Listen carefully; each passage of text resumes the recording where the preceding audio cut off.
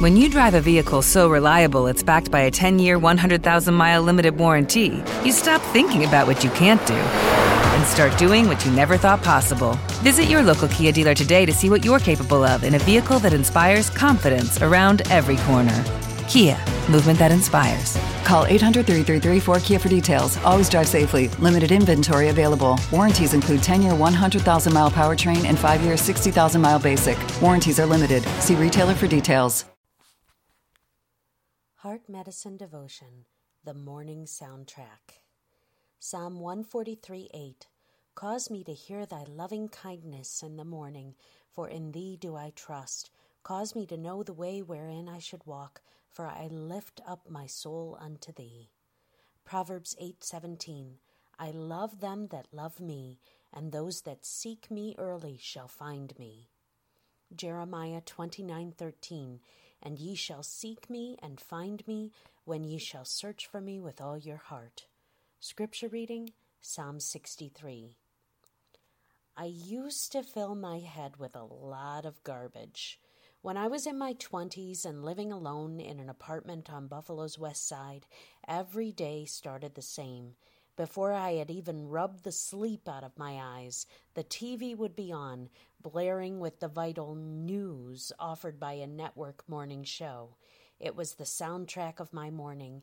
It seemed harmless enough. As a matter of fact, it seemed perfectly normal, and on some days even necessary. Over my first cup of coffee, I would absorb the reports of violence and all the meaningless speculation, fear, worry, and criticism, along with a side of celebrity gossip, the latest fashion trends, and an overall value system that is the opposite of everything in God's Word. It made me feel informed. It made me feel relevant and current and cool, and it made me forget God. By the time I headed out the door, there was hardly a thought of God in my head, and my days, and even more so my nights, reflected it. I moved through them in a fog of self-sufficiency and self-centeredness, only acknowledging my need for God in moments of panic and problems. Where am I going with all of this?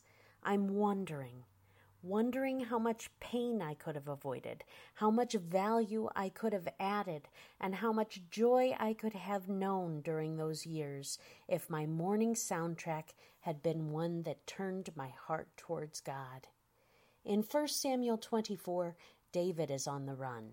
He and his ragtag followers are barely surviving in the wilderness of En-Gedi, and Saul is relentlessly pursuing them. Now David is hiding with his men in the dark recesses of a cave, and King Saul has just walked in, totally unaware of their presence. Saul has ducked into the shadows of the cave to relieve himself. This king, who is completely mad, completely violent and evil and out of control, and completely in the wrong, is now completely vulnerable, and David's men are urging him to seize the moment.